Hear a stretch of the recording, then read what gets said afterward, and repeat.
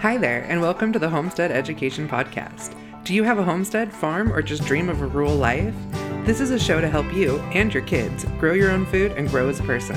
I'm your host, Cody Hanner. I'm a homesteader, homeschool mom of 6, and small town enthusiast.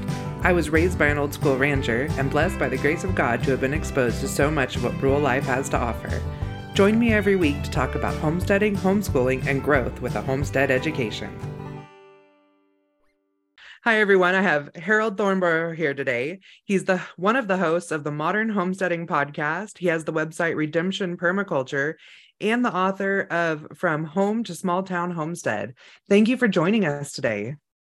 Well, I'm glad to be here. Thanks for having me.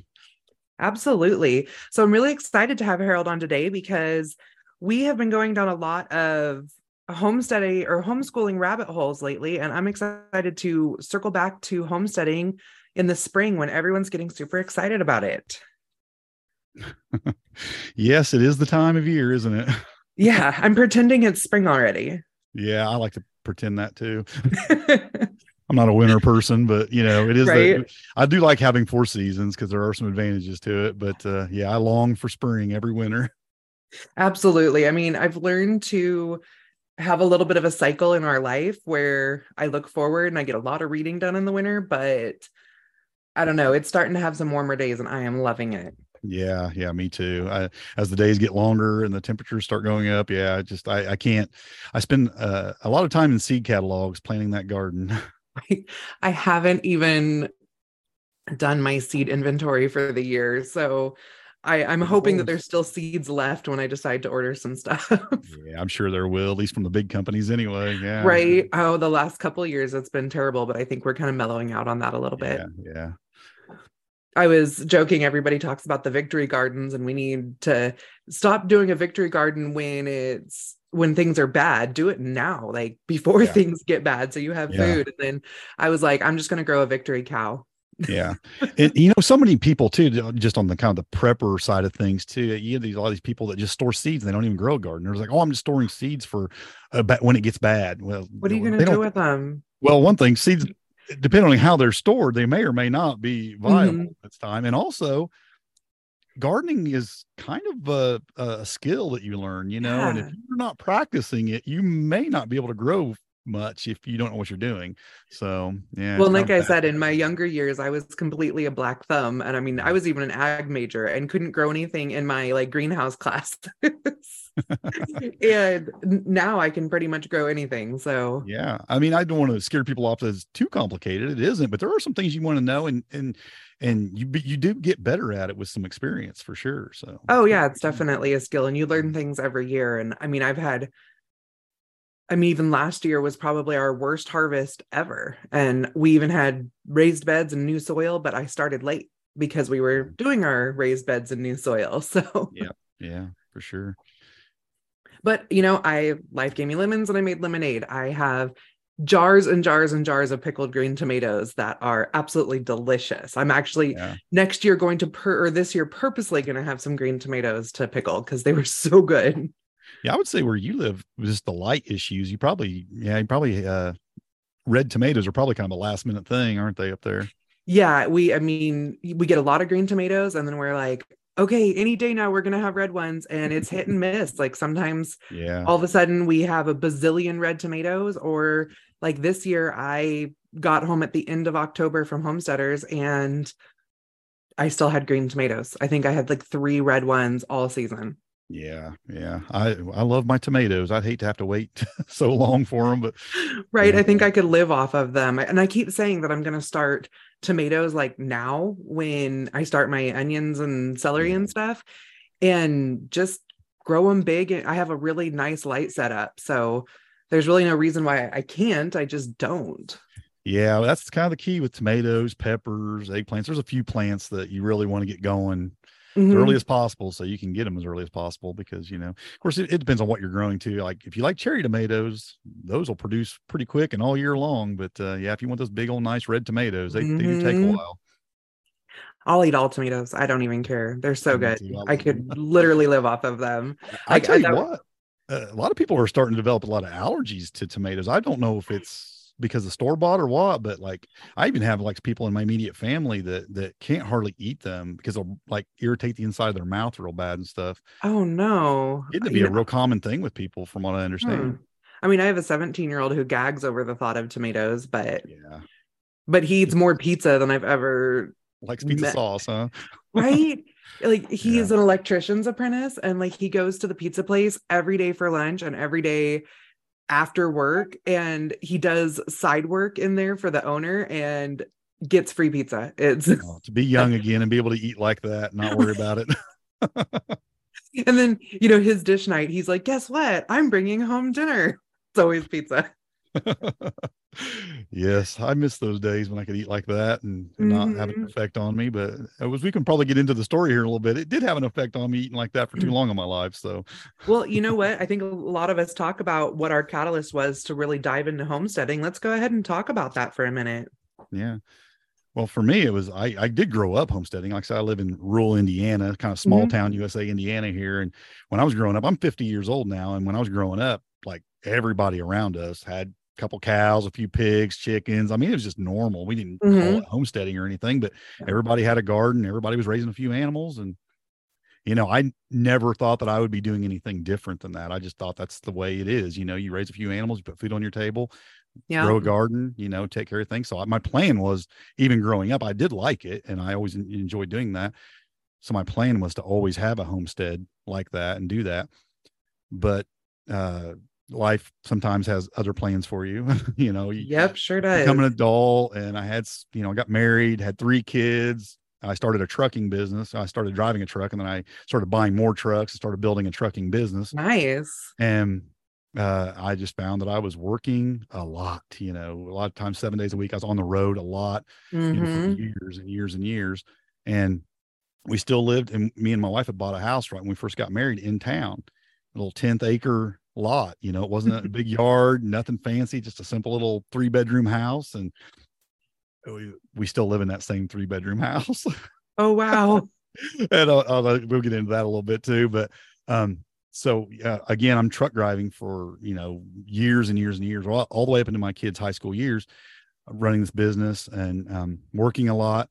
Well, I had a real bad habit of just trying to save a lot of money, right? Which we don't think that's a bad habit, but when it comes to your food, it can be a bad habit.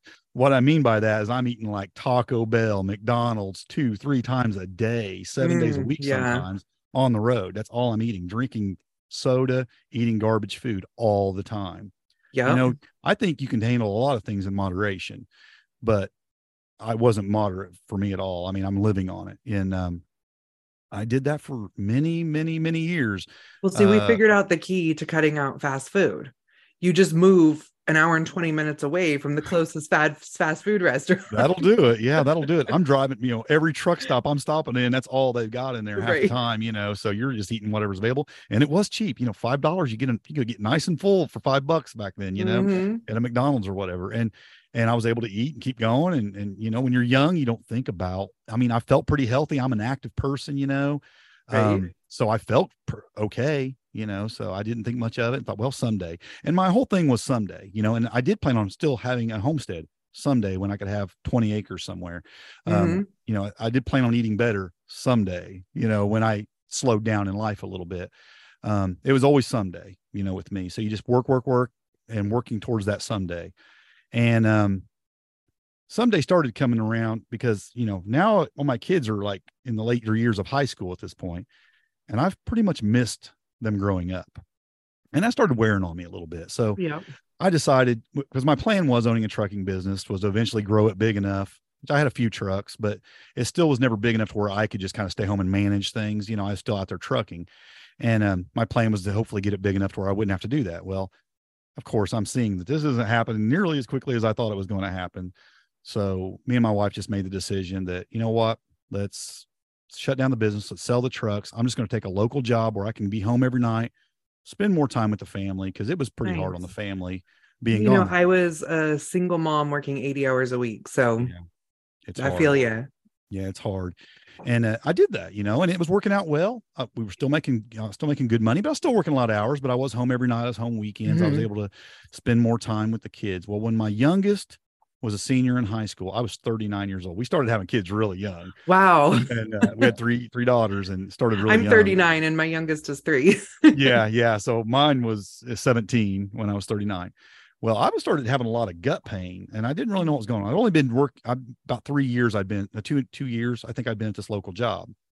And so one night I just ended up in the emergency room because I'm in so much pain. I don't know what's going on.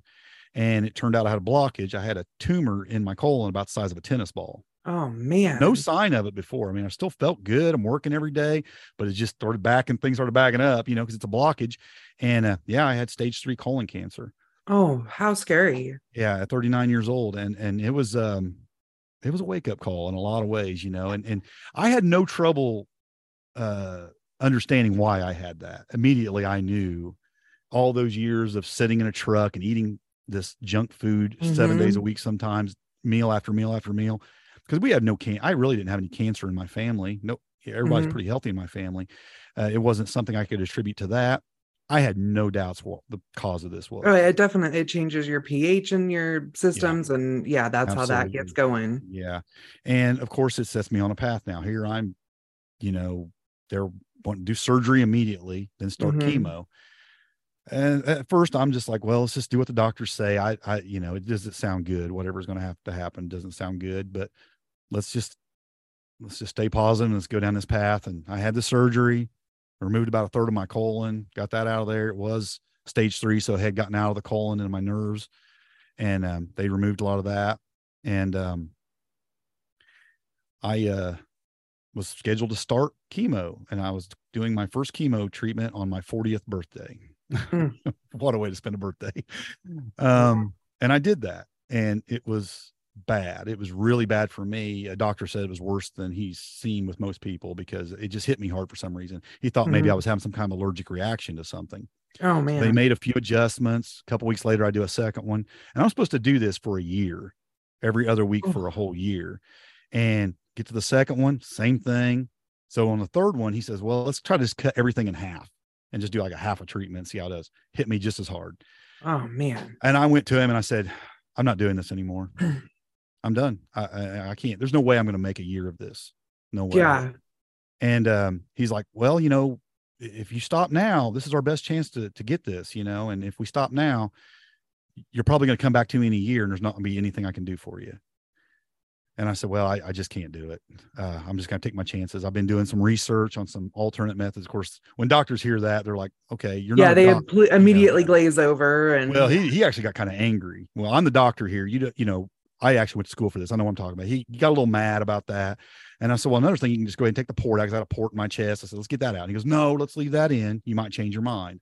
So I'm not changing my mind. Get it out. So they scheduled me for surgery to remove that, got that out.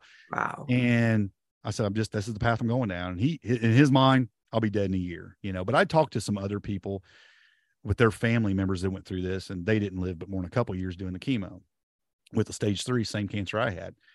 And it just helped me make up my mind. I was like, well, if I am only going to live a year or two, that's not the way I want to live. You're not going to be miserable. Yeah. I thought, I'm not going to live it like that. And so, but I'd done a lot of research, like I said, while I was off work for the surgery and everything. I'm reading a lot of stuff on, you become like this internet doctor in some senses. You really, when you've got an ailment, you want to get some answers, Well, and especially when you're a reasonably educated person and can sort that stuff out and not believe everything that you read, it's valid. Yeah.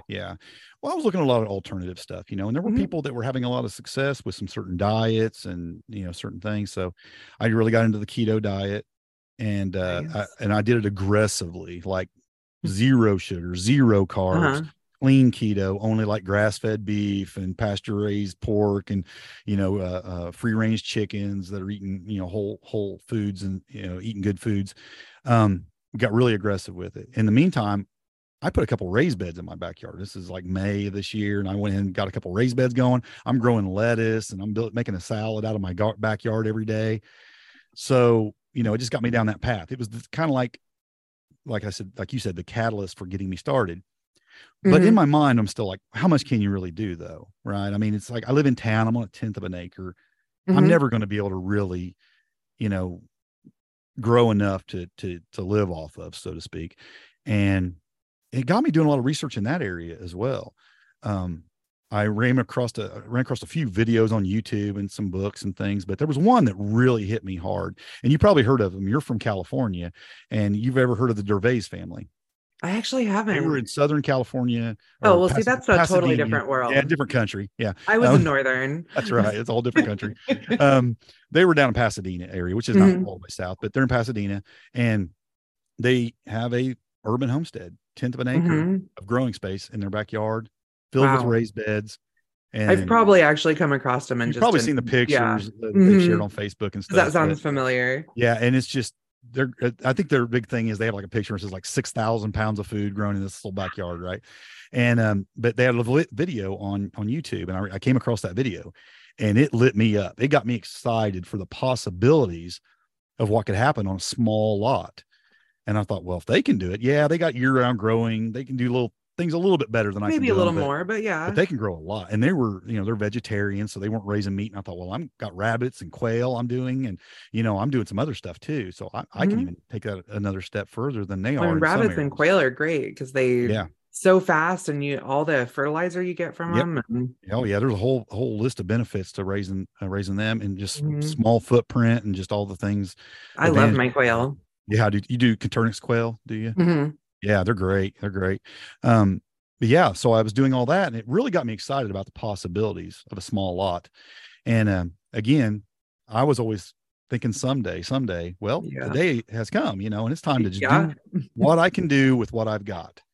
And we got busy with it, and filled the whole backyard up with raised beds and put in some fruit trees and, like I said, raising the animals, and got a little Nice. crazy with it. Sometimes you have to figure out what works for you. And the next thing you know, I'm feeling really, really good. I mean, I'm feeling better than I have. Like, I think I had been kind of sick for years, but didn't realize it, because now Hmm. I feel fantastic. I'm eating great, got this cancer removed from me. I'm, I've got more energy and more alert than I've ever been my whole life. And, I'm 40 years old at this point, and I'm like, that's crazy. That But I was feel when so we good. turned my husband's health around. He was like, Yeah. wow. Yeah, it's just amazing how much different you feel. I mean, I probably hadn't felt like that since I was in my early 20s, as far as Hmm. feeling that good. And yeah, I got really energetic with it, and got excited about it. Well, year after year, I go back, and I'm still getting my test done. Even though I'm not taking treatments or anything, I'm still going back to the doctor. I'm going to this oncologist every year, and he's giving me a Hmm. colonoscopy. He's giving me some scans and things. Nothing. At 5 years, he goes, just quit coming back. You're Nice. good. I'm like, just go to your regular doctor. If you have some pain or something, come, but he'll send you back to me, but you're good. Well, it's been 11 years now. So Congratulations. yeah. And I don't throw that out there with any kind of arrogance, because I know cancer is a fiscal, a finicky beast, and it can, stress can spark it, or just anything. And I don't eat as good as I did even when those first 3 or 4 years after. I You was were really healing. aggressive with the Hmm. keto at first, but I've lightened up on that a lot, and it's not like where I was before. Um, so I'm always careful to say I'm a cancer survivor, because time will tell that, I guess, right? Yeah, I mean, it's a hard one. Yeah, Like you were saying, I spent my 33rd birthday hearing that my husband had end-stage liver disease. yeah, And I just spent my 39th birthday while he was having surgery. And it was surgery for something else, but they checked his liver while they were in there and said they saw a teeny bit of cirrhosis and not even fat in the rest of his liver. wow. Well, Like that, they said congratulations on he that too. Yeah, 100% has a healing liver. that So is fantastic. Yeah, that's yeah, encouraging. and Yeah, it is, yeah, and his is from Iraq. I mean, he would never drink. He was a little overweight, but nothing crazy, like chemicals or what? I mean, That's what we something think. We like think that. it's the Yeah, burn yeah. the burn pits. So, Yeah. which he's now, I mean, he's been a disabled vet for years. He was blown up 3 times. So, Oh, wow. yeah. I mean, luckily, physically he's pretty all right. I mean, he has a spinal stimulator and battles some pain issues. Yeah. And then of course, PTSD and the sleep issues and all that stuff. But now we're battling the liver, but we've Yeah. spent the last 6 years completely diving into, I mean, like I said, I grew up ranching. I went to work. I worked in agriculture, commercial ag, And my husband and I got married and we had 5 acres. The kids all had 4-H pigs. We had chickens. We never weren't, I guess, homesteaders to some extent. Yeah. But we didn't understand what this new movement was and how we could use that to our advantage. And that's when we dove into it, was 6 years ago. And like I said, we now have 40 acres in North Idaho. We grow about 75 to 80% of our own food on a good year. Yeah. And it's a good thing because it's a long drive to the grocery store. So yeah, where you live, sounds like it. But so he pretty much attributes that to just healthy eating and the lifestyle. Healthy eating. We didn't really, we were like weekend have some beers with a barbecue type people, and we cut out drinking and a few other, we changed his medication regimen and stuff. So try to go for some more natural routes, but yeah. And I'm also careful to ever say, if somebody's going down the road, say they're facing cancer and they're going through this, I'm always careful to say, you don't have to do it like me. I think you do what you feel like is right for you. That was my decision for my life. And I was prepared for however it turned out. But I'm also really careful to say, hey, this is the only way. I don't ever mean to imply that to somebody, because some people do have success going the doctor's route and following their doctor's advice. And they should do that if they feel good about it. I probably had a little bit different situation because it was making me so, sicker than most. And I said, I just can't do this, and so I would never look at somebody and say, oh, don't do that, do this, because my situation's different. Well, yeah. And the liver, they say there's really nothing we can do for you. Go all natural. And if it gets bad enough, we'll consider a transplant. Yeah. So, our only option to combat this in any way was going all natural. Yeah. And when it comes to surgeries and things, still you even need a doctor for that. Like if I hadn't had a surgery to begin with, I right. Exactly. Like I'm anti-doctor. There's things I definitely want to go to a doctor for. Well, and the doctor's prescription for us was a natural lifestyle, that there really was nothing else they could do. So, and my doctor suggested that on the side, but he was upset that I wasn't doing the chemo, You know what? The year before my husband got diagnosed, I lost my dad and my brother and my best friend all to liver disease. Yeah. And so, to then have my husband diagnosed, I was like, no, I'm putting my foot down. Like, we are figuring this out. And, that attitude's a lot of the challenge as well, too. Just doing what you can and getting aggressive about it. Like I say, whatever you're going to do it aggressively. If chemo's your route, get aggressive with it. Surgeries, whatever, get aggressive with it. If natural lifestyle is the route you're going to go, get aggressive with it. I got extremely aggressive with it. And, and it really limited on what I could eat and how I was, and the things I was doing. And I wouldn't say it was easy at all, because I like food. I like carbs. I like sugar. I like things like that. It was definitely not easy, but I went hardcore with it for 2 years. And then I started easing up a little bit after a couple of years, but there was 2 years that no carbs or sugar touched my lips. None. Wow. And it was hard for me because, like I said, I like that stuff. Yeah, we did keto for a minute, and the hardest one for me was the sweet cream in my coffee. It's not. Some people say, oh, it's the only sustainable diet, it's easy and blah, blah. And I'm like, I didn't feel that way when I was doing it.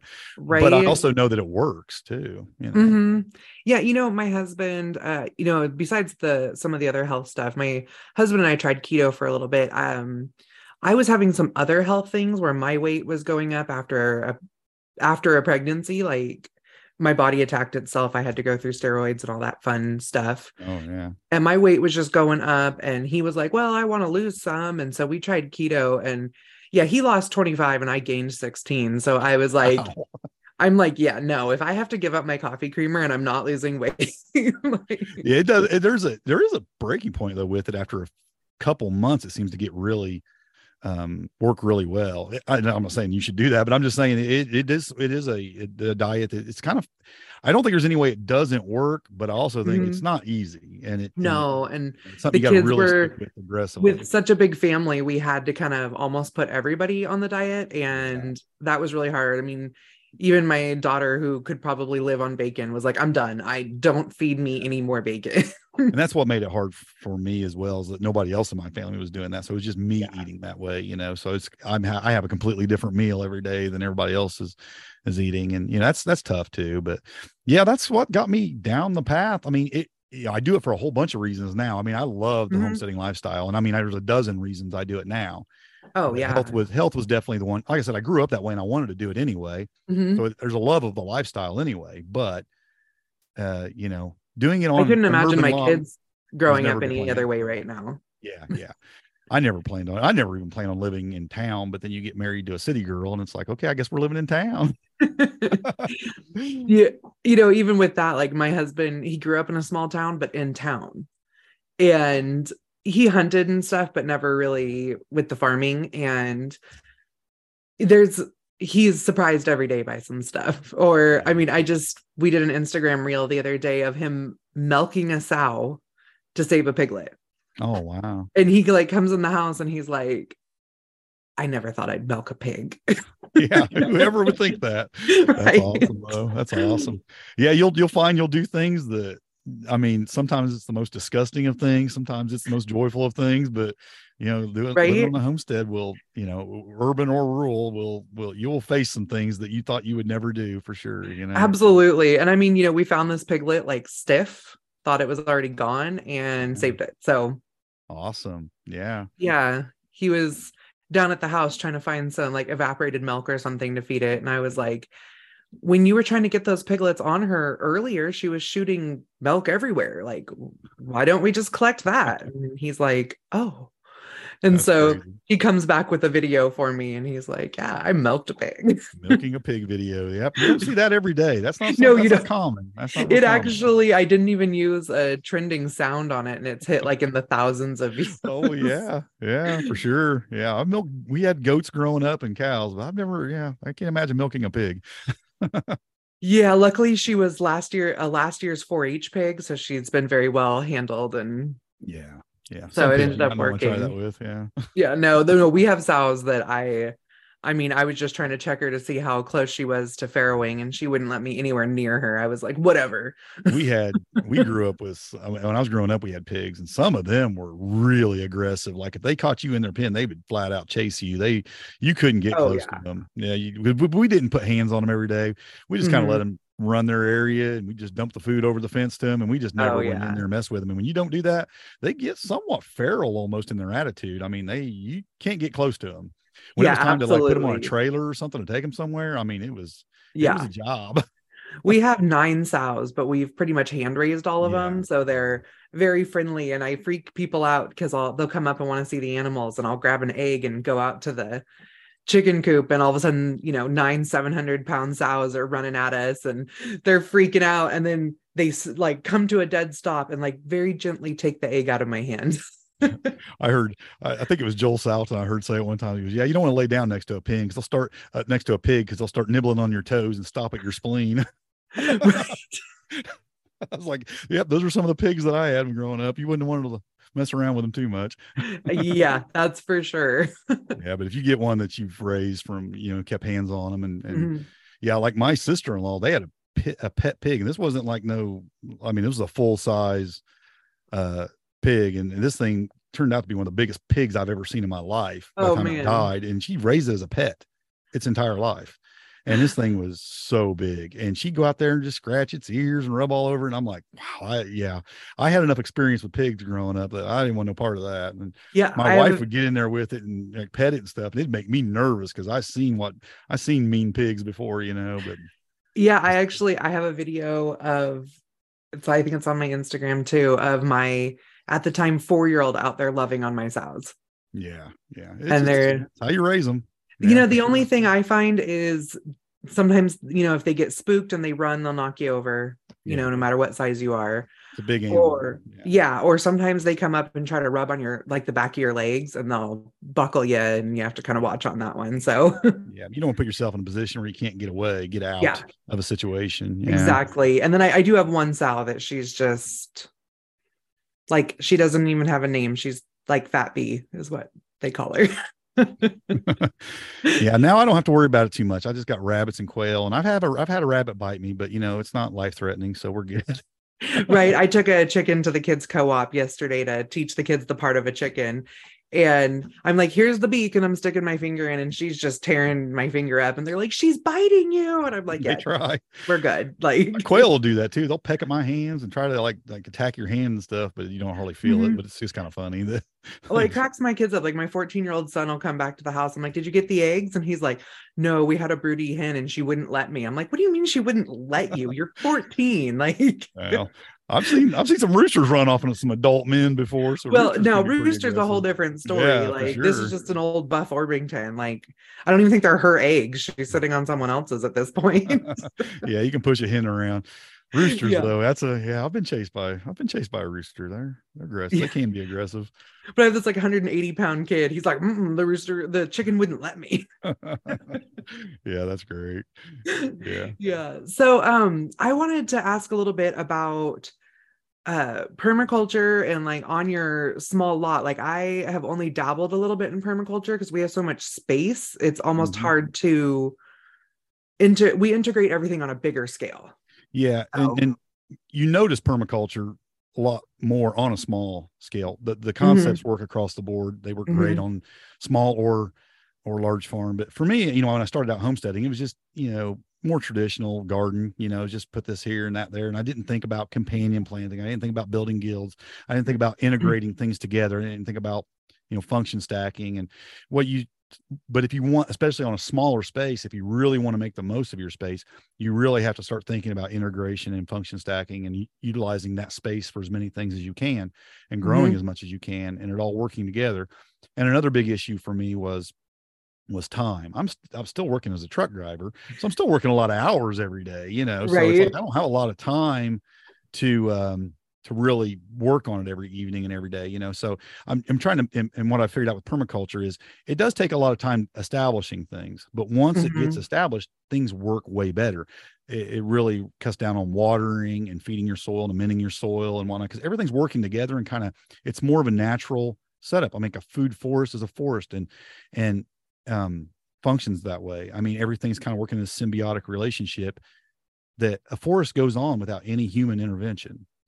And matter of fact, it'll thrive in that state better than if you're messing with it. mhm. Or a food forest, that's what you're setting it up. You're putting the plants and trees and things there you want, but when it's functioning, when it grows up and it matures, you don't have to do as much. It's functioning in a more naturalistic way, symbiotic way, that everything's just kind of feeding the soil for the other thing or supplying the shade for this thing or whatever. Everything's kind of working together. And if you're limited on time, that makes a big difference because now it's less input. Like I said in the Mhm. beginning, it's not. If anything, in the beginning, it's probably more input. For the first couple of years, you're really trying to build it. And I'm about 10 years in to this homestead, but didn't really start permaculture concepts till probably about 7 years ago. Okay. And I'm still only about 5 years, 7 to 5 years in on that. And I probably got another 5 years before I get it functioning in a more holistic way of where I really want it. I'm probably 50, 60% of where I really want this property. And you're thinking, well, that's a pretty small property. I mean, how much can you do? It's amazing. I mean, how well you can tie things in together. It's just like you're trying to build this like Well, well-oiled machine where everything's just working together and functioning. When you walk, it's like you just got stuff all around you at all times that's providing I, you food or something for the homestead.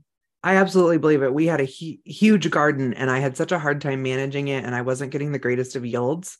And we had a secondary small garden that I would use kind of as I called it the winter garden, but it was more early spring type plants. And then I ended up I was found I'm allergic to a weed on our property and Oh, it's just been kind of a disaster. And so we did raised beds to help mitigate that for me and put it's like a canvas down we got from a lumber company mm-hmm. so that nothing can really grow there and protect Yeah, me from yeah, that. And I got, even though like my tomatoes didn't really do that well last year, but that's because we got them in so late, that garden like produced way more than what we were getting out of our bigger garden that we had yeah. been working on. So Retain the moisture better and it retained the keep the weeds moisture. I was down. And growing up a lot, like mm-hmm. using trellises in the middle and the fence on the edge to grow up. And in between the Yeah, beds, I had, pots with peppers in it and stuff so I could get more growth from those. And Yeah. Well, something I even find, it cuts down on weed pulling and stuff because we're growing things so intensive and so close together. You get these recommendations on a seed packet or whatever that space this far apart. I mean, I'm less than half of that on everything. We're growing things so tight knit together because the soil's so healthy, and we're using plants that provide a lot of nutrients for other plants. We're practicing a lot of chop and drop with comfrey and other plants and things like that are really putting a lot of nutrients into the topsoil. So you don't have the issue of having to space things out to provide the nutrients for those plants, and you can pack things together. Well, nature doesn't like bare soil. So if something's going to grow there, and if you don't fill it with something useful, the weeds are going to grow there. Weeds that you find useful.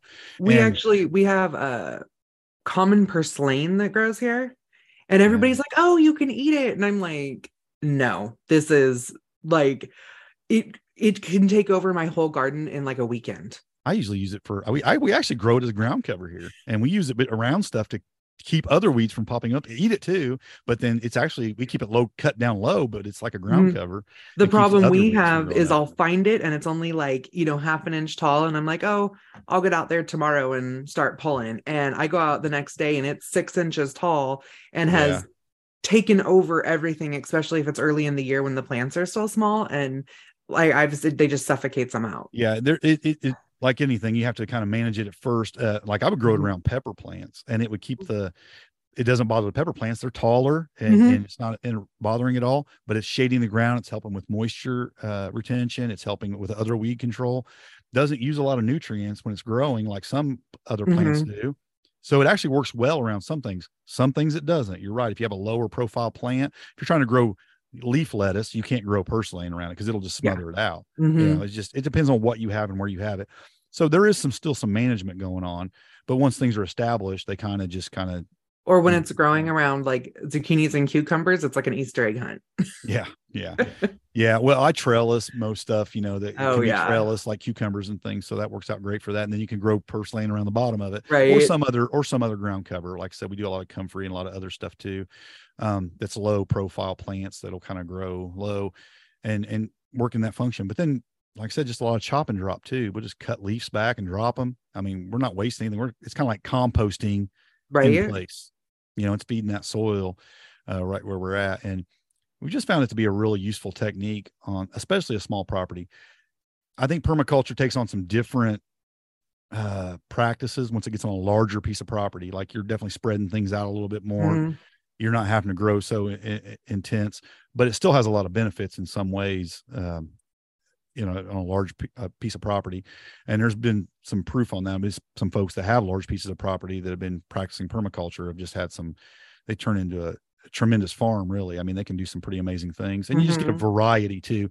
It's not monocropping. I mean, so you're having a lot of variety, I mean, even we're technically a pig farm, but our pigs maybe take up an acre of our 40. Yeah. So, and I only let them out into pasture once in a while. So, and even with animals, permaculture is a huge place, because you're using your animals symbiotically with your garden and vice versa, and pastures, even like Joel Salatin's a prime example of that, how he does it. He moves things around. He'll run cattle and then run chicken tractors behind cattle, and that's a great one. Yeah, he does that. And he even has like a pig set up in a barn that he's got where he's composting in place with pigs, with, and he does like chickens with rabbits in a barn. I mean, he's doing all these different things and using them together to kind of function stack. And and a lot of that's permaculture techniques. Some of that stuff we do, like I tell people about it that are, the chicken mom people, I guess, I don't know.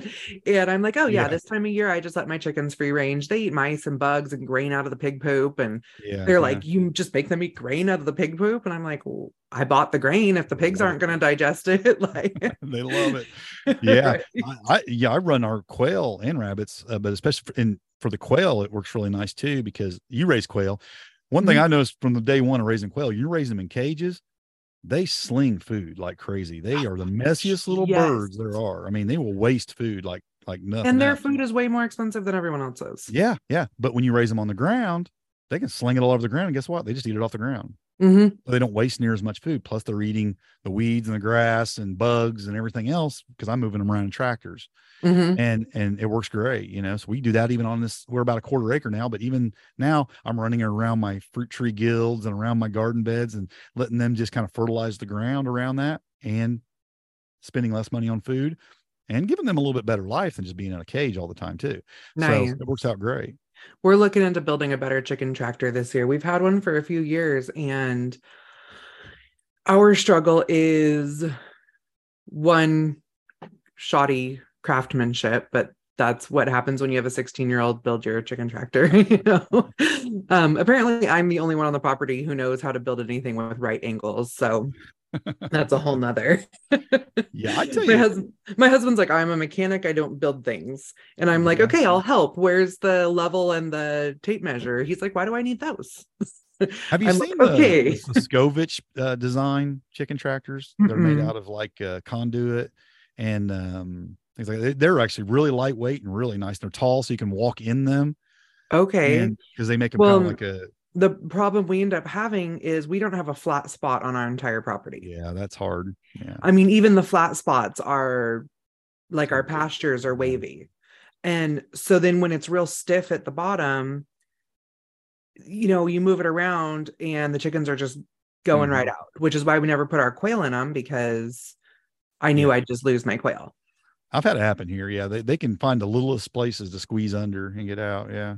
I'm trying to figure out a way to almost like, without it being messy, have my wire come down Mm-hmm.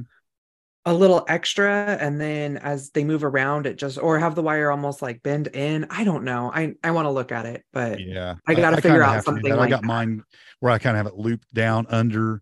I have it like a 2x4 base bottom, and I have it kind of Mm-hmm. go up and under a little bit, and it's actually kind of doubled up, and it looks messy on the bottom because it's kind of a Mm-hmm. thick wad of a chicken wire on the bottom, but yet it will kind of mold and bend as it gets in little dips and kind of push Okay. down, and it does help. I mean, it looks a little messy from the bottom, but you don't really see it, and it works well though. It actually keeps things from getting out.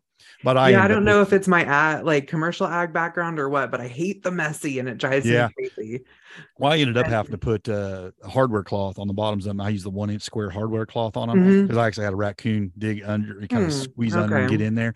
And so now I run hardware cloth on them just to keep it from, and they're still able to get to the grass and the weeds and get their seed to drop. Yeah, I might even be able to do like a larger weave just Yeah. to keep them Yeah. I in. use the 1 inch is a little bit bigger. It still gives them something to stand on when you're picking it up to move it. Mm-hmm. Um, you just have to be a little careful because it is big enough to where they could get a foot down through it. Okay.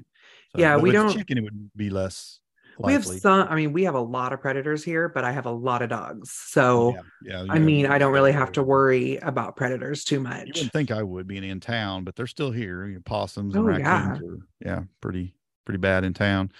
Um, but yeah, that's kind of how we do it there. And I just find it works great for growing things. Like I said, that waste, I mean, we do collect it when they're in the cages. Of course, I have to keep them in cages all winter. But Mm-hmm. when spring gets here, put them back in the tractors and move them around. But then we just collect a lot of that manure, and some of it goes directly into a garden, but then some of it just goes into compost bins, and it makes a Nice. fantastic compost. Again, part of that well-oiled machine, trying to have it all, Uh-huh. and I'm really big on closing the loop. Anything I can try to close the loop on, so I don't have to bring in inputs, that I can produce it here on the homestead. Like I said, providing my own garden amendments, on the homestead rather than buying stuff and bringing it in is fantastic if you can do that. Um, Mm-hmm. Collecting my own seeds from my garden, so I don't have to, have an input coming in, closing that loop. We just, not everything we do that with. Of course, I'm spending money and buying things still, but Oh, every yeah. year I'm trying to further close that loops where more of it's being done right on property, even on a small property. We're still working on mitigating chaos. Well, And there's still some of that's, that here. Believe I me. mean, it's the kids, it's the dogs, it's Yeah. the, Yeah. we moved on to a pre-built ranch, but it hadn't been farmed in 5 years. And Mm-hmm. before that, it had been farmed since the 40s. And so a lot of things were old and we were just having to figure it out as we went. And, even like I have tried to compost every year. And it's the dogs are getting into it. And then my husband's like, oh, I put a bunch of grass clippings on your compost for you. And I'm like, the same grass that you killed all the dandelions in with that stuff. And he's yeah, like, that ain't good. oh, and Yeah. then so I started like, well, I'll just feed it all to the chickens. And my kids would take the bowls up to the barn and never bring them back. And, Mm-hmm. it kind of became a disaster. And I finally bought myself one of those spinning compost bins. And I am so excited Those about were it. good. A lot of people have a lot of success, and it's not an option for me because I don't have chickens and I don't have a place to really do this. But if you have, they just do the deep litter methods with chickens, and they just pile their compost, keep piling it up, and the chickens just constantly work it. They're putting their manure in it, they're turning it constantly, and then you just keep letting that build and build and build, and then it's just compost by the time you scoop it out, and it's ready to use on our garden. And there's a lot of folks doing that with a lot of success. Yeah, we're actually we are pulling the front off of our chicken coop and scraping this year to do a reset, and that's all going into the compost pile. Yeah, it'll in a lot of it probably already is composted if it's been in there a while. Just Well, doing the deep manure litter. pile that we Yeah. Are you not deep littering? Oh yeah, using the deep litter method. Yeah. Well, we have been using the deep litter method for several years, and so now the pigs got into there and tore everything up. So we're like, we're just gonna scrape everything and start fresh. So we thought our hot wire was working really good because everybody was staying where they were supposed to stay. And then our herding dog got hit by a snowplow and got killed. Oh, wow. And turns out the herding dog was just really good at his job. He kept everybody where they were supposed to be. And literally within 48 hours, I was running a free range pig operation. Wow. So, you know what? And even on a small livestock, there's just going to be times when things like that happen. Things are going to get out. Things are going to, it's just the reality of homesteading, isn't it? There's always going to be something like that going on. And it turns out while the hot wire was down, the pigs covered it in mud and now it's frozen. So we can't even fix the hot wire right now. So we're just kind of mitigating the crazy. Yeah, we used to have this crazy dog, and he was a puppy, and we ended up having to get him another home because he was the most destructive thing I've ever seen in my life. And he was a small dog, he was a miniature schnauzer. It was just the most destructive dog I've ever seen in my life. And I had a whole bunch of blueberry bushes in the backyard, and this dog had a personal vendetta against blueberry bushes. I don't know what it was, but he literally grabbed them all at the base and ripped them out of the ground, every single one of them. And we kept him around for a couple of years, and finally we just had a close family member like, here you go. We can't.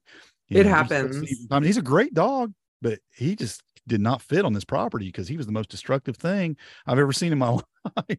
We had a border collie that wouldn't stay in America. So yeah, he was in Canada every day. And finally he kept getting picked up by their, humane society up there. And we couldn't get across the border because of COVID stuff. And it was a constant disaster. And I was like, I'm done. Rehome him. I can't do it. We couldn't even let him. We're on 40 acres. We do not have our 40 acres where it can keep dogs on. Yeah. And we'd let him out to go to the bathroom and he was gone. Yeah, it happens. I grew up, we didn't never chain or pin a dog up or put a fence up for dogs or anything. They just ran. You'd find them at neighbors that bring them back to you 5 miles down the road all the time. It was like, wow, they just aren't satisfied with this piece of property, Right. And we live in a community where everybody kind of knows everybody, and most people are pretty chill about it. And my dogs. I went to a newer neighbor's house over the weekend, and my dog follows me and she's like, "Oh, hi, Bojangles." And I was like, "That's Cash. That's my dog." And she's like, "Oh, we call him Bojangles." It's like, they've had your dog on their property so much they just named it. I love it. I was like, okay, whatever. Great. So now actually my husband's calling him that because he thinks it fits him better. That's fantastic. Yeah. Well, I'm like, he's only a year old. We can change his name. Yeah, no doubt about it. Yeah, for sure. That's great. Well, I tell you, the reality is though, whether you're an urban homesteader or homesteading on 40 acres or wherever you're at, there's challenges and there's different ways of doing it, but it's, it can be done anywhere, but there's challenges wherever you do it for sure. I love it. Well, I'm looking at time and we're about done with what we have, but something I ask every guest at the end of the episode is, what does keep growing mean to you? Keep growing. Well, it obviously has homesteading implications as far as the food that we're growing, but I'm big on growing in skills every year. I try to take on one or two things at least every year and learn something new. This year it's been herbal, learning how to do herbal remedies, and then later in the year it's going to be foraging. So I mean, I always want to grow my Nice. knowledge of this things with homesteading, and those are a couple things that I feel like I'm lacking in, and I always want to be growing. And the next year it'll be a couple more things, but I think it's important to always grow, always learn something new, always try something new. And then it goes beyond the homestead. I mean, it just goes into personal life too. I just want to grow as a human being, and and learn and take on new challenges and new things. And I mean, that's life to me. It gets kind of boring if you just stay the same your whole life, right? Absolutely. So if somebody's wanting to get started on a small piece of land or with permaculture, do you have resources you would suggest, yours or someone else's? Or Well, I definitely would point them to my podcast. I mean, that's all we talk about, is not just small pieces of land, but homesteading in general, but the Modern Homesteading Podcast I feel like it's a great resource. Right. My website, I really have been enjoying it. And I've been writing about it for years, and I'm really big on just encouraging people, because I think the bigger challenge is not the knowledge to start, it's getting started. Yes. Putting a seed in some soil is really not that hard, and watering it. I mean, there is a little bit of a skill, a little bit of a learning process, but in the end, just a few steps to it and things will grow. And I just want to inspire people and encourage them to just do it. Don't play the someday game like I did for years. You don't need to do that. Even if you just got to put something in a planter pot and set it on a balcony, start growing something that's edible, anything that's edible, just start growing it. Find a food you like, something that'll grow in your area, in your zone, and drop some seeds in some soil. Nice. And then learn from there. Just get started. Put in a raised bed if you think your soil isn't good enough, and fill it with some better soil, or just dig a hole and stir up the soil and plant it right in your yard. Just get something going, and don't play the someday game, because someday may never come. It might, but even if it does, the skills you're going to learn right now, the progress you're going to make right now, will benefit you so much, even if you do end up on that bigger piece of property or that dream homestead you keep thinking about. And just get started right now, right where you're at. That's awesome. So I know you pointed everybody in the Modern Homesteading Podcast direction. Where else can they find you? Well, of course, the website, redemptionpermaculture.com, is where I do all the blogging. I did write a book a few years ago called From Home to Small Town Homestead. And it's basically about that. It's about taking a small piece of property and evaluating it for a homestead, figuring out what you can do right where you're at.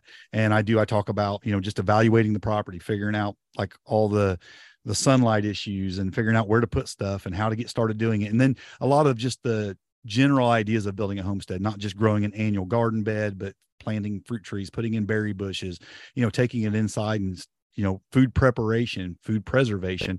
Because in my experience, one of the greatest homesteading skills you'll ever learn is cooking. Because you can grow everything you want, but if you don't know what to do with it after you harvest it, what good is it? Right. So, again, absolutely, that's one of those areas as well. So yeah, I just talk about just getting started homesteading, basically. That's awesome. I love it. So everybody go check him out. And thank you so much for coming on today. Well, it was great. I'm glad you had me on. Thank you for joining me today at the Homestead Education. And I hope that I have given you something to think about this week. To help others find me, please comment and leave a review on your favorite podcast player. You can also follow me on Facebook at The Homestead Education and Instagram at Homestead_education. Do you have questions that you would like answered, or just want to say hi? Please email me at hello@thehomesteadeducation.com. Until next time, keep growing.